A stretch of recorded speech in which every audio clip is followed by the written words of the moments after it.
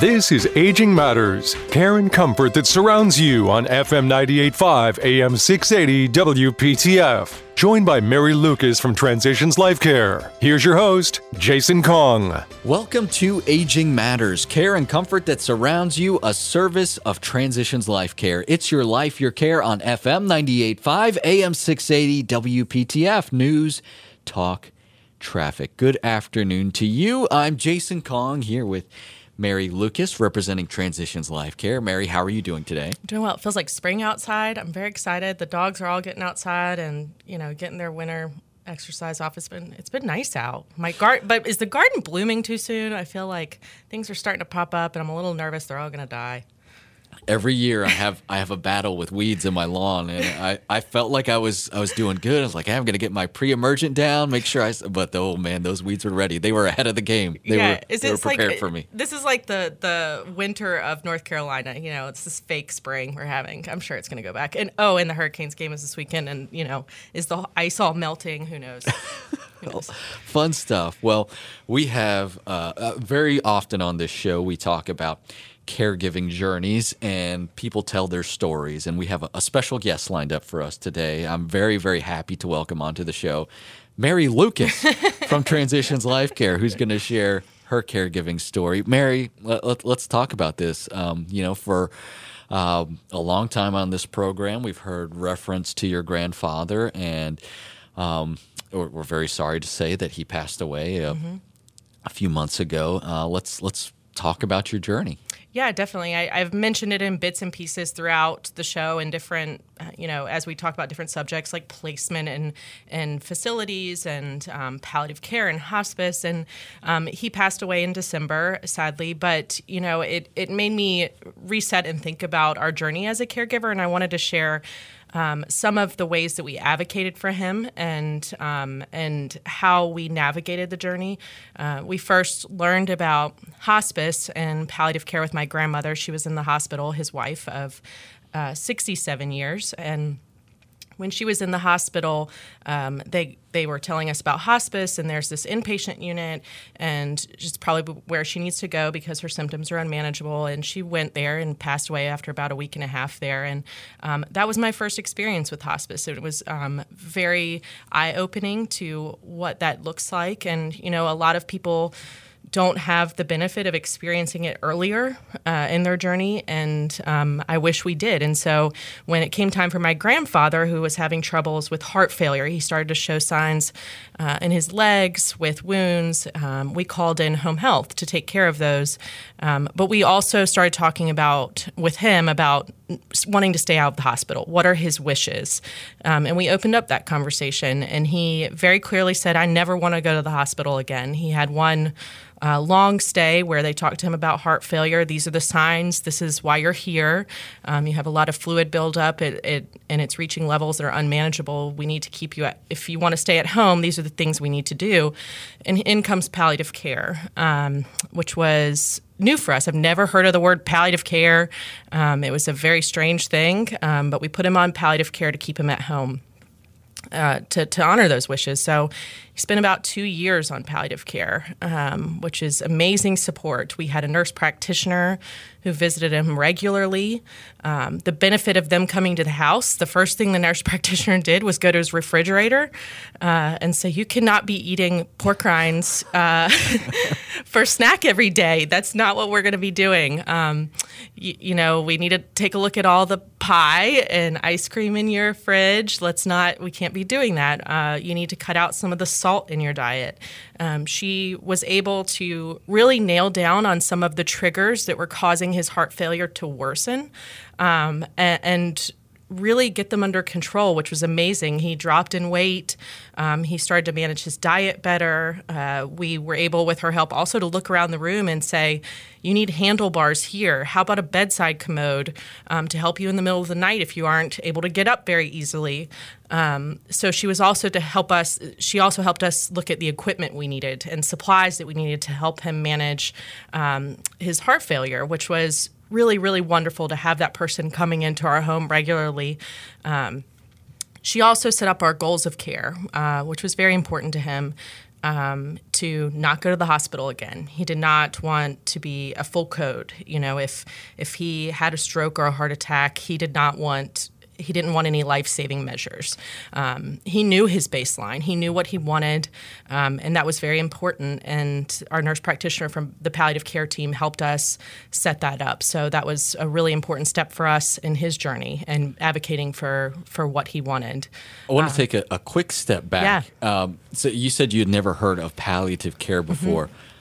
How did that come up? Was it suggested by a doctor, by the hospital team? Did he bring it up? And how did you make the decision that we want to go forward with this? That's a really good question. We were in the hospital with him for one long stay, and actually Transitions sent in a palliative care team. And at our local hospitals, there are palliative care teams in the hospital.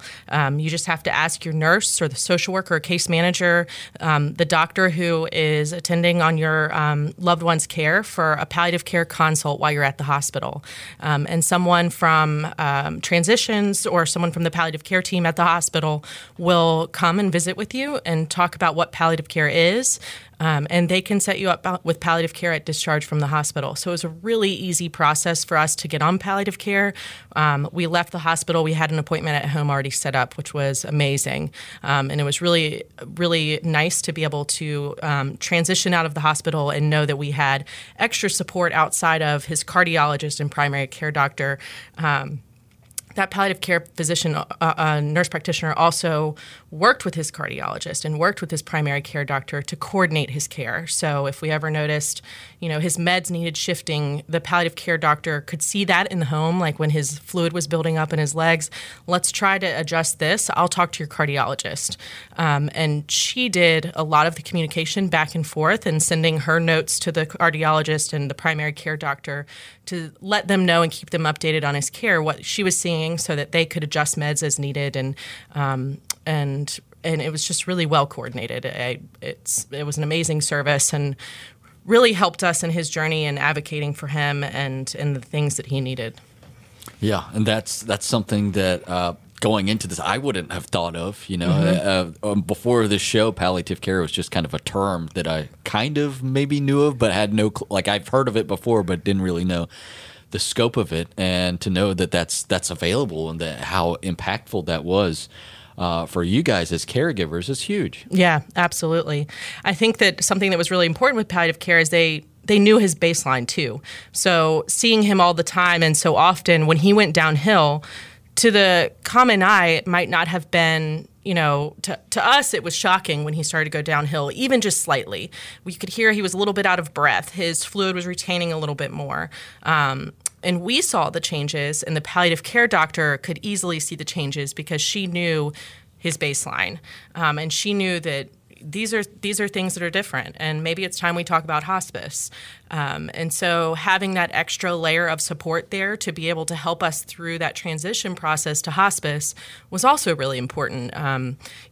His regular cardiologist maybe wouldn't have noticed, these little slight changes because he wasn't seeing him all the time. He wasn't seeing him at home sitting in his chair out of breath. He was seeing him in the office, which you could relate someone out of breath maybe from trying to get to the car to the second floor of the cardiology office.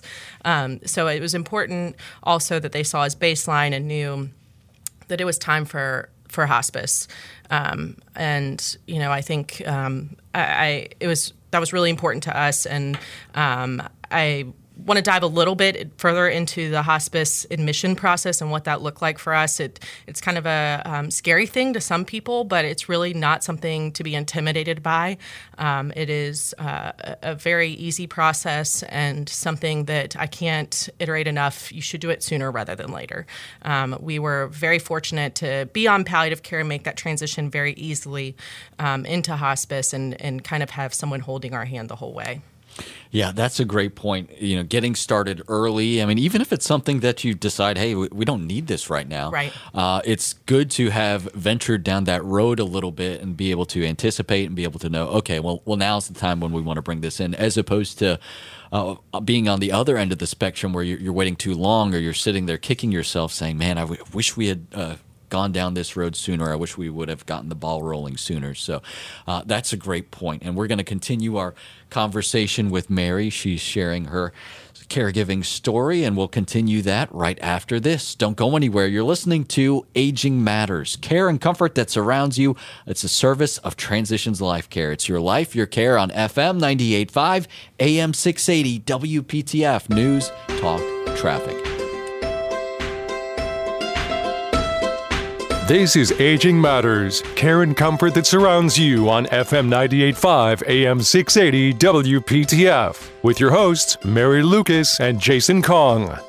Welcome back to Aging Matters, care and comfort that surrounds you, a service of Transitions Life Care. It's your life, your care on FM 98.5 AM 680 WPTF, News, Talk, Traffic. Jason Kong here with Mary Lucas of Transitions Life Care, and we're talking about Mary's story, her caregiving journey with her grandfather. And Mary, you know, we've talked about your grandfather a lot on the show, and we were just kind of discussing, I guess, sort of the beginning and kind of middle of your grandfather's caregiving journey and the decision to go on palliative care. You know, I wanted to take a step back last segment. I think I want to take an even further step back now. Yeah. Real quick, you know, you've been giving your side of the story, but tell me about the situation with your family and how you guys are working together to provide care, because it's not just you that's making all the calls and calling all the shots. There's more parties involved here. Absolutely. I think that's a really important point. I definitely was not the only person here. My dad and his brothers were very involved. My dad's oldest brother was the healthcare power of attorney in all of this, and it was very important that everything was communicated with all of them. The palliative care nurse practitioner always followed up with everyone in the family after appointments and after her visits to give updates along the way. She was very good at communicating with them. Every time she was there, she would invite them into the appointment even. You could join via telehealth into his appointments, and even if you couldn't make it in person, she was able to video people in, which was really helpfor They also split up. You know, I think that caregiver burnout is a real issue, and I think it's important to lean on people for help. I saw this, and sorry, Dad, if you're listening, I saw this in my dad specifically. You know, he is somebody who wants to help everybody, and it's a wonderful, wonderful thing, but sometimes he doesn't help himself. And I think that at one part in our journey with my grandfather, he was feeling a little overwhelmed. He was going over there very, very often. And not because nobody was willing to help, because he didn't ask for help. And I think it hit a point where he was exhausted. And we also had other things going on in our family. My sister has a new baby. There were, you know, a lot of things going on in our immediate family. And my dad ended up asking for help, which was a great part in this journey that it's really important to share is don't be afraid to ask for help. You know, they started splitting up duties and splitting up weekends, and the brothers would rotate of this is your weekend to do groceries on Sunday. And they kind of went about it that way and started splitting up the days and the weeks. It made it a lot easier so that, you know, it wasn't your duty to go over and do groceries, but you could go over any time during the week and have a meal.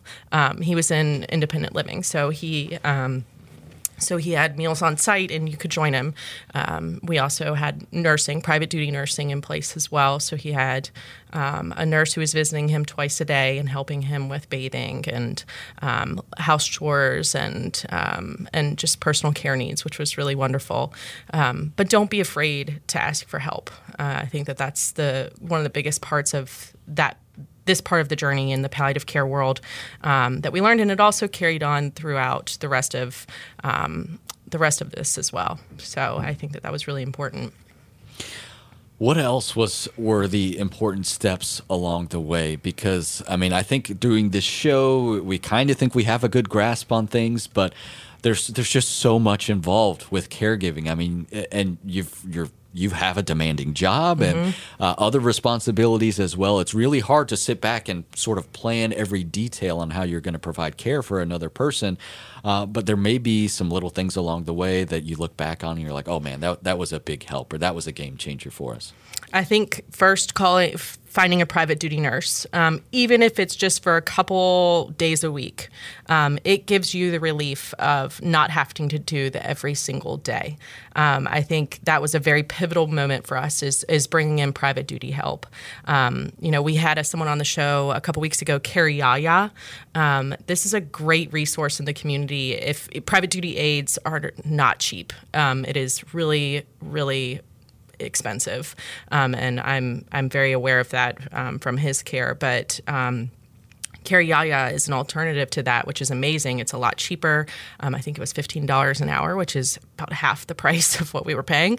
But I suggest people reach out and think about those kinds of resources, because even if it's someone to just sit with your loved one while you go to the grocery store, or while you go get your nails done, or get a massage, or go on a walk, or, anything to do for yourself, I think that's really important piece of this journey. Another part of this that was really, really difficult, and in a moment that sticks in my mind, is having to talk to my grandfather about, I don't think you can live here anymore.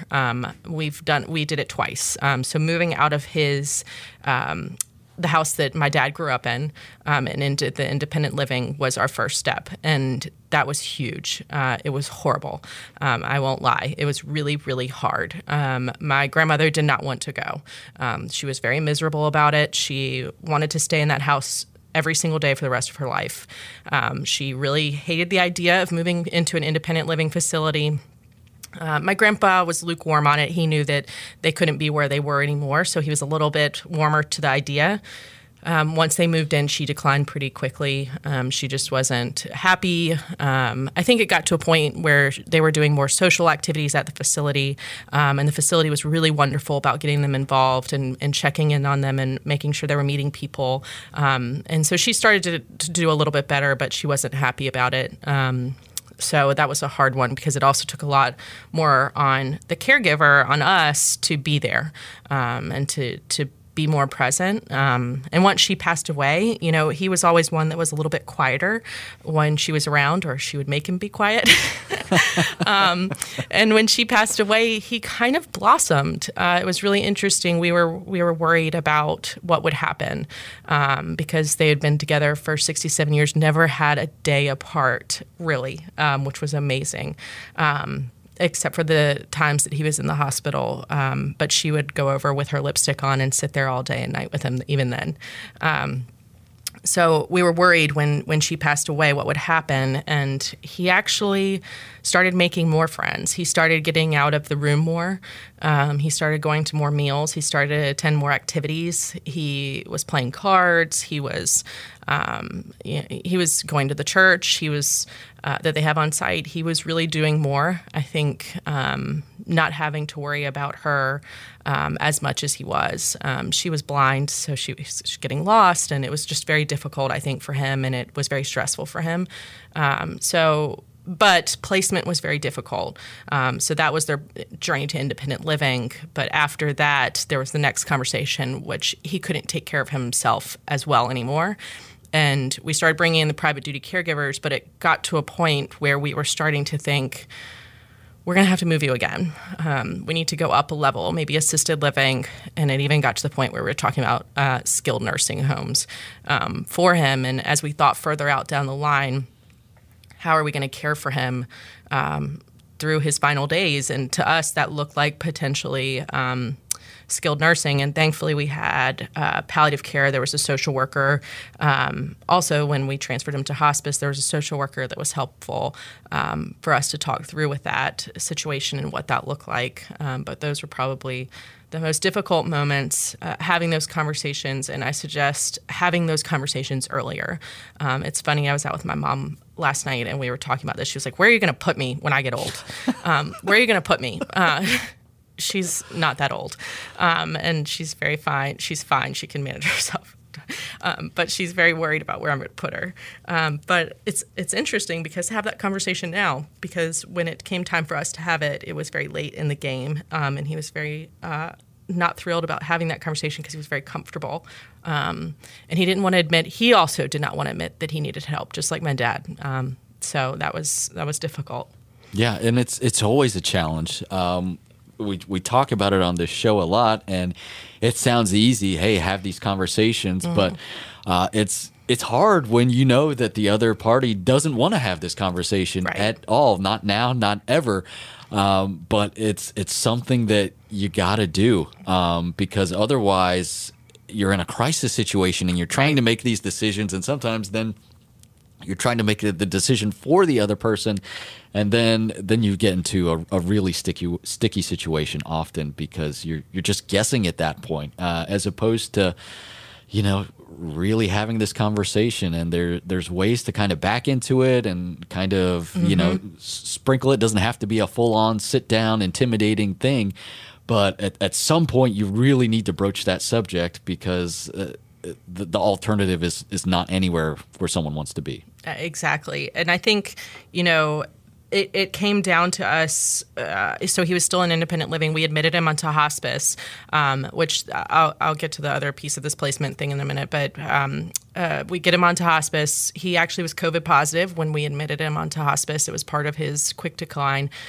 He got COVID. He wasn't very symptomatic, but it was really affecting his lungs. You could tell it was really creating issues with the heart failure, the fluid in his lungs. They admitted him onto hospice. They reviewed his medications. He was able to stay on. I just want to clarify this. There's a lot of people that think you go onto hospice and you can't take any medications anymore, and that's not the truth. They reviewed his medications right at the admission. They said these are the things we're going to cover, which was pretty much everything, except for like vitamins, which is random. So we bought the vitamins. It wasn't that big of a deal. So I just want to clarify that myth about hospice that you have to go off everything. You don't. And they also covered supplies. He got a bedside commode. They got a hospital bed for him. Don't go out and buy your hospital bed. If you're going on hospice, they provide one. Don't go spending your money on supplies. They even bring in, care supplies, wipes, and all of those things are provided. They brought in oxygen, a nebulizer treatment machine, and they brought all of that to his house that day. It was a day admission, 24 hours after we decided he was admitted, which was amazing. And then they started bringing in CNAs, certified nursing assistants who were coming in regularly to add on to the additional private aid service that we had. He had a nurse, case manager, we had social workers, we had spiritual care people, there was volunteers. He had a veteran ceremony where a veteran came and presented him with a certificate and a flag. It was very sweet. But this was like the next step in our care, and I want to talk a little bit more about the placement issue that we had because that didn't end there. He was still in independent living at this point, but we were still having issues, and the conversation had continued from that, and it was a big piece of our next step in his journey, and I want to make sure that we have time to talk about that as well. Yeah, let's get into that. We do have to take a quick break. Don't go anywhere. You're listening to Aging Matters, care and comfort that surrounds you, a service of Transitions Life Care. It's your life, your care on FM 98.5, AM 680, WPTF, News, Talk, Traffic.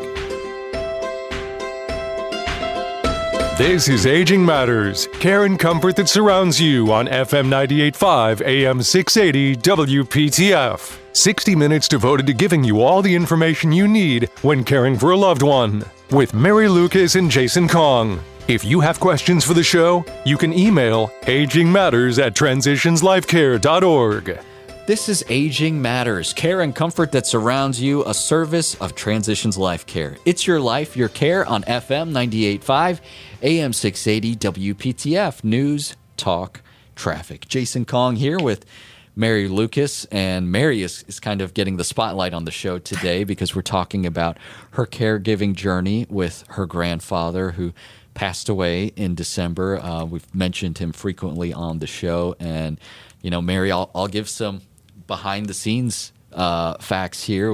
There were often times where you'd come in to record the show, and you'd be pretty stressed, and you'd be telling me about things that you were going through on your caregiving journey. And maybe the thing that sticks out most in my mind is just I could see the stress levels on your face when you were dealing with your issue with placement with your grandfather. That was a very stressful time for you and your family. Yeah, it was the hardest time, and I know that there's so many others out in the community that are dealing with this, so I just want to say we're right there with you. We got him into the independent living. He was there. He was very comfortable. We actually moved him rooms after my grandmother died from a 2-bedroom down to a 1-bedroom. To save us a little bit of money. But then there was the need for him to have additional care. So we had started talking about assisted living or skilled nursing facilities, and we admitted him onto hospice to try to help get some things into place, get additional care into place, get us additional help with social workers, and have them involved. And I can't express how wonderful that was to have a social worker by our side helping us, helping guide us in this situation, helping us with placement, and thinking about the what next. She answered so many questions from my dad and his brothers, and really helped us figure out the what next. And she even had the conversations with my grandfather without us around. He's very stubborn. He was so stubborn. And I think having her to be able to talk with him directly when we weren't around was something that was really helpful, because he was a little more honest with her than he was with us, which is not unusual. Especially he had a veteran attitude, which was very much not giving up. And I think that there was a lot of what we were experiencing was that is he didn't want to look like he was giving up or that he couldn't do it. And he expressed that with her better than he expressed it with us, which was hard. And then we hit a crisis point. He fell late at night. He made it to a pull cord in his room to let somebody know he fell. And they called the ambulance to get him off the floor. Just because that's kind of a standard protocol. If you're in a facility and you fall, they call the ambulance. But as I mentioned earlier, he does not want to go to the hospital ever again, and he's on hospice at this point. So they got him back up in his chair. He was okay. He was very bruised up, and he was in a lot of pain, but he was okay. So hospice came the next day, not even 12 hours later. They were there. They got him, made sure they had him on pain meds so that he was pretty bruised up. He was not in any pain at that point. But even then, he did not admit to any of us that he fell. We knew that he fell because the facility called my dad. But he would not talk about it with anybody. He didn't want anyone to think that he couldn't be where he was. Unfortunately, it was about a week before my brother's wedding. And so my whole family was, very busy. We were all busy. We couldn't be over there as much. We had family coming into town. We had my brother's wedding, which was a 3-day affair. And now we've added in the stress of Grandpa, who is not doing well. He had taken a recent fall. He's very bruised up. He's not getting around very easy. So in came respite care, which is the most beautiful benefit of hospice.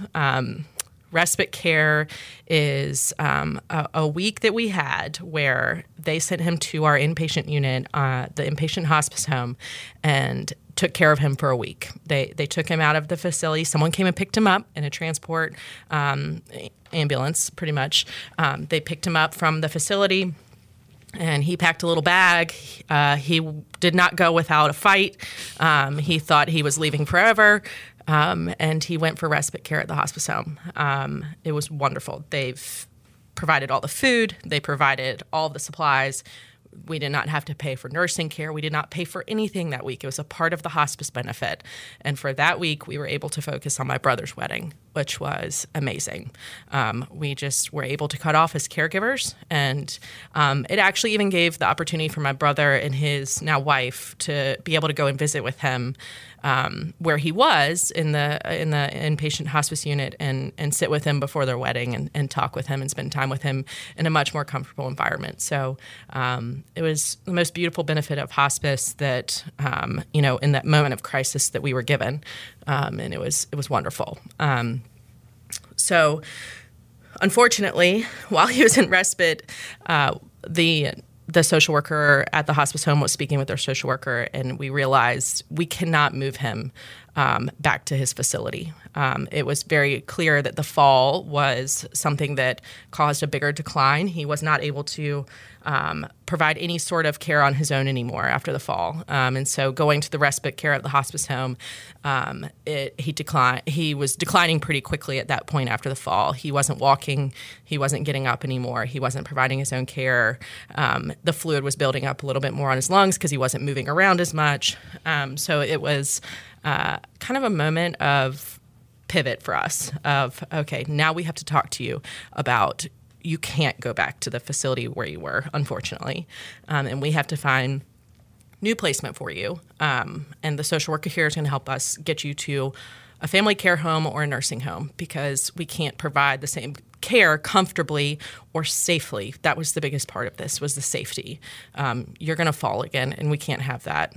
So we can't do this anymore like we were doing it. Unfortunately, he took a bigger decline, and he was at the hospice home for a little over a month and a half.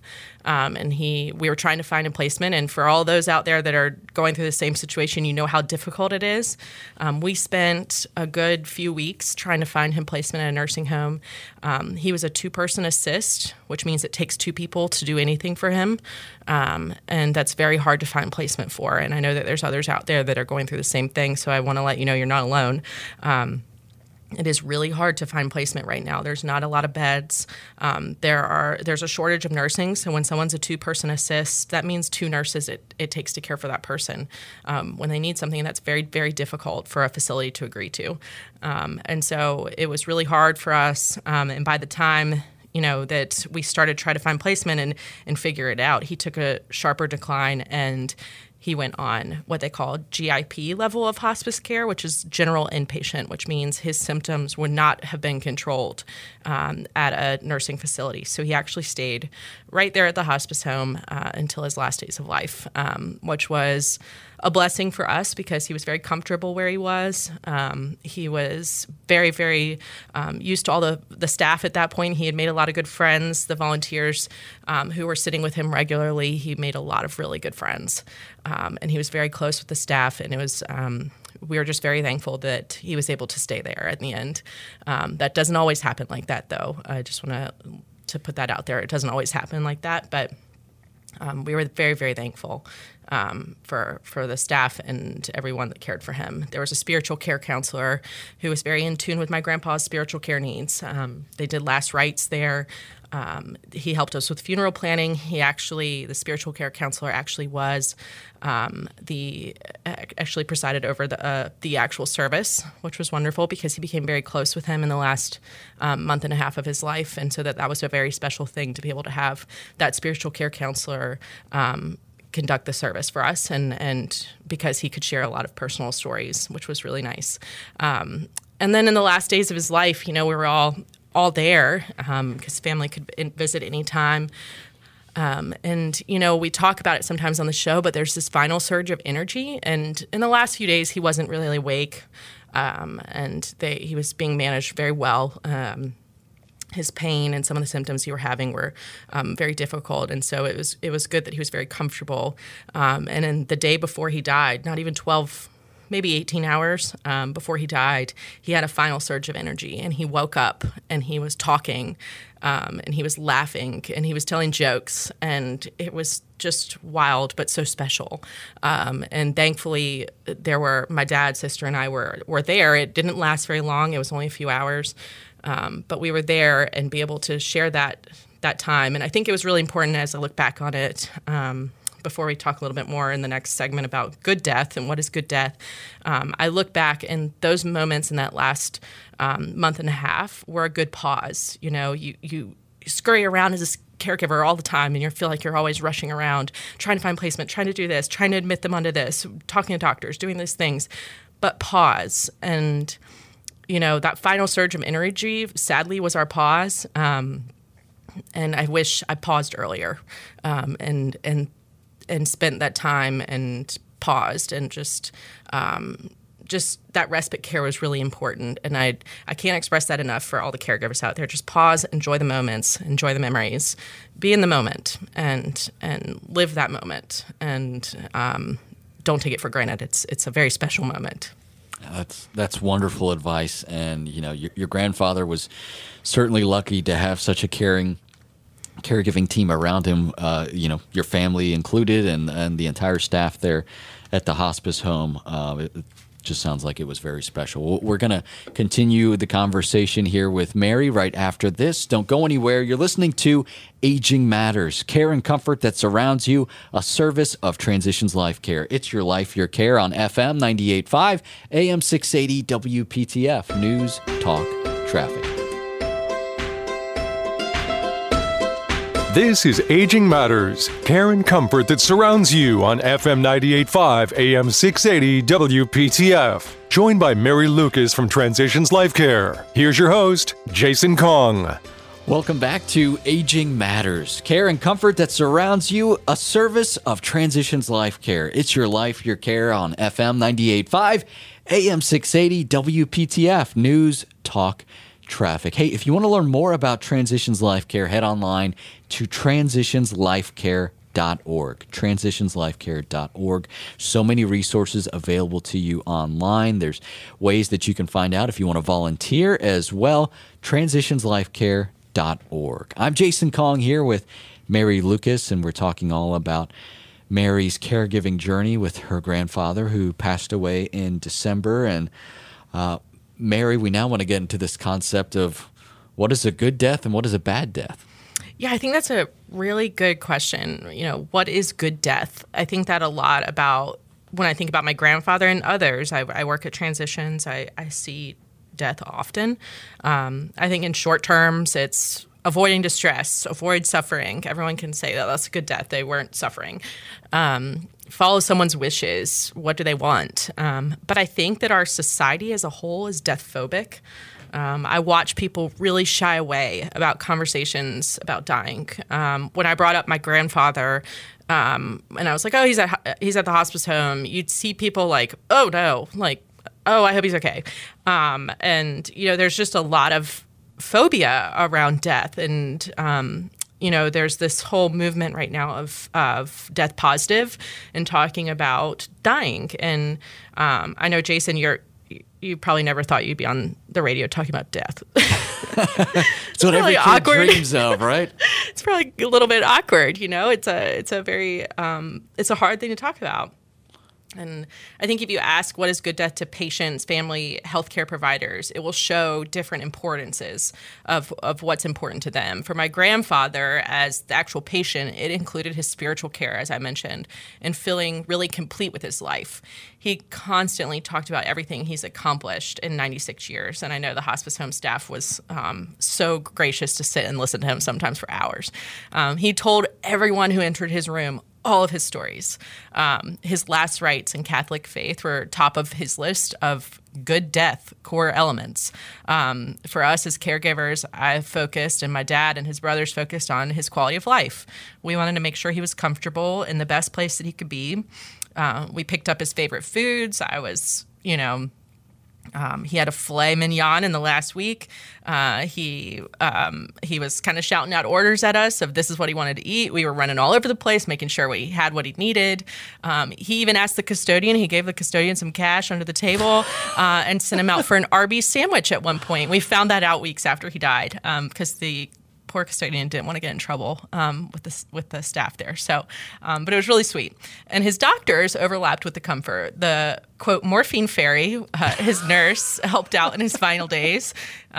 She was very sweet and approachable about it, and was like, "The morphine fairy's here," and it was really important that morphine helped him with his breathing. When he was really struggling to breathe, he didn't understand what could help him, and he didn't understand that morphine actually is what helps you breathe.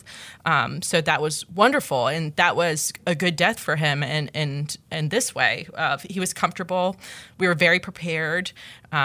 We made sure that we were able to provide him that. But the greater the discussion around these topics, the better the outcomes are.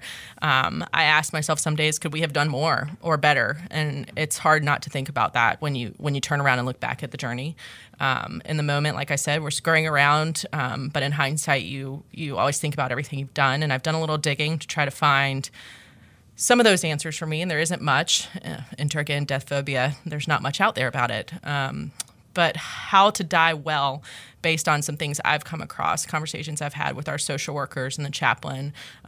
First and foremost, as a caregiver, what your loved one needs the most is to be heard. For Grandpa, that meant listen to my stories, listen to my wishes. I don't want to go to the hospital anymore. Don't challenge that. Listen to what I want to eat for dinner. Listen to who I want to visit me.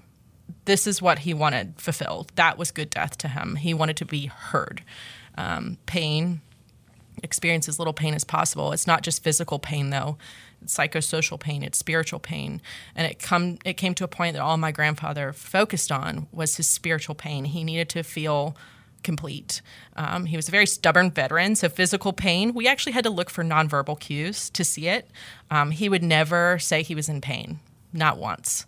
But the nurse could see the furrow on his brow, or she could see the way he was grimacing when she was helping move him. And he would never say he was in pain. But he really needed to be right spiritually. That was his focus. And you could see the relaxed position after he had his last rites 2 days before he died. He really relaxed. That was really, really important for him. And, I also revisited, over the show, we've talked about things before, like 4 Things That Matter Most, which is a book by Ira Beilock. And the 4 basic messages that you should consider in that book that they talk about: I love you, thank you, I forgive you, and please forgive me. And I don't want to dive into family too deep, but this really came in close in his final days, and I thought about every one of these things so often. Death created a space for people in our family to express these things, which was really important. And something else I knew comforted my grandfather and us was reviewing his life for meaning. That was something that was really important. It's great to be surrounded by your loved ones that show great meaning, but also he told many stories to show that he has contributed as a grandfather, as a father, a member of the armed forces, the community, a colleague. His friends from IBM were visiting him in his final days and playing cards.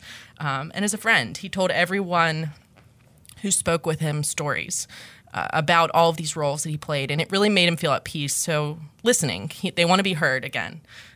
So just listen. And at some point, it came time to hand over control. His pain was breaking through. We had to have tough conversations about what's happening next. This is why we're going to do morphine. He had to be comfortable knowing that we were by his side to make sure he was comfortable, even when he couldn't express anything anymore. And things like going for respite, that was actually helping him keep his wishes. We had to do respite so that you could keep your wishes of not going to the hospital. So we had to reassure him that we were doing the right thing. And he was combative often. And then until he reached the next step and he realized it was right. So it was always, in the moment, he was mad until the pretty girl showed up in the transport vehicle. And then he was like, okay, I'll do it.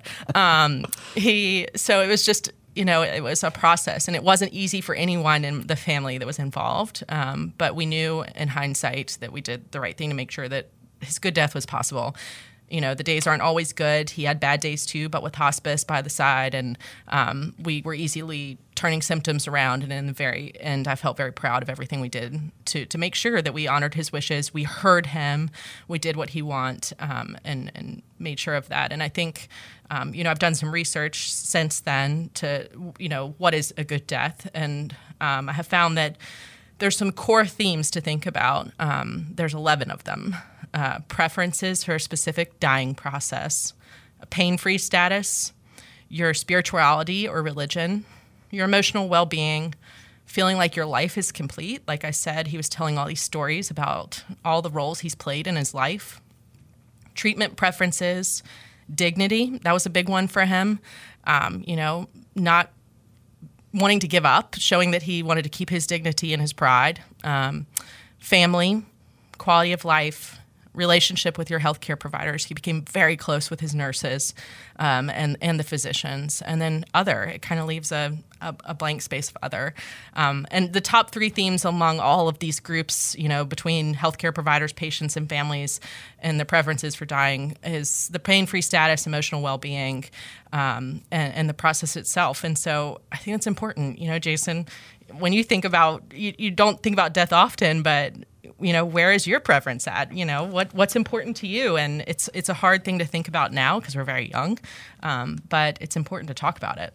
Yeah, and I think it's not something that you fully grasp until you've kind of witnessed the process. I mean, I think my preference probably goes along with most people, where I think I don't really want to be a burden to anyone. Right. You know, I want things to go smoothly, but the reality is that usually doesn't happen. And even if you don't want to be a burden to someone, like that's not realistic. Like your spouse or your kids aren't going to be like, oh, all right, well, he doesn't want to be a burden, we're just going to go on and do our own thing. Like, no, they want to help and they want to be there with you and care for you and love you like your family did. So yeah, I think it's important to really lay out your expectations, having those hard conversations early. And honestly, I never really sat down and thought about it until doing the show here today. I mean, I've thought about death, but like realistically, what that would look like, what my priorities would be emotionally, spiritually, when it comes to pain and the physical being. That's something I need to sit down and do after the show. Yeah, we've got some time, but just have the conversations early. That's the lesson I've learned. Have the conversations early and make sure that everyone is heard, because everyone has different parts of this role in the caregiver journey. So just make sure everyone's heard. It's wonderfully said. And Mary, thank you so much for sharing your story. I really hope that there's some folks listening out there who found some learning lessons in the story that you've shared, and hopefully it helps them along the way on their own caregiving journeys. If you missed any part of this episode and want to go back and listen to it, please go to WPTF.com, go to the podcast section. There you can find Aging Matters. You can re-listen to this episode and all of our other episodes in the past that may be helpful for you. We're out of time for today. Thank you so much for listening. On behalf of Mary Lucas, I'm Jason Kong, thanking you for listening to Aging Matters, care and comfort that surrounds you, a service of Transitions Life Care. It's your life, your care on FM 98.5, AM 680, WPTF News, Talk, Traffic. Have a great day. You've been listening to Aging Matters, care and comfort that surrounds you on FM 98.5, AM 680, WPTF. For more information, log on to transitionslifecare.org.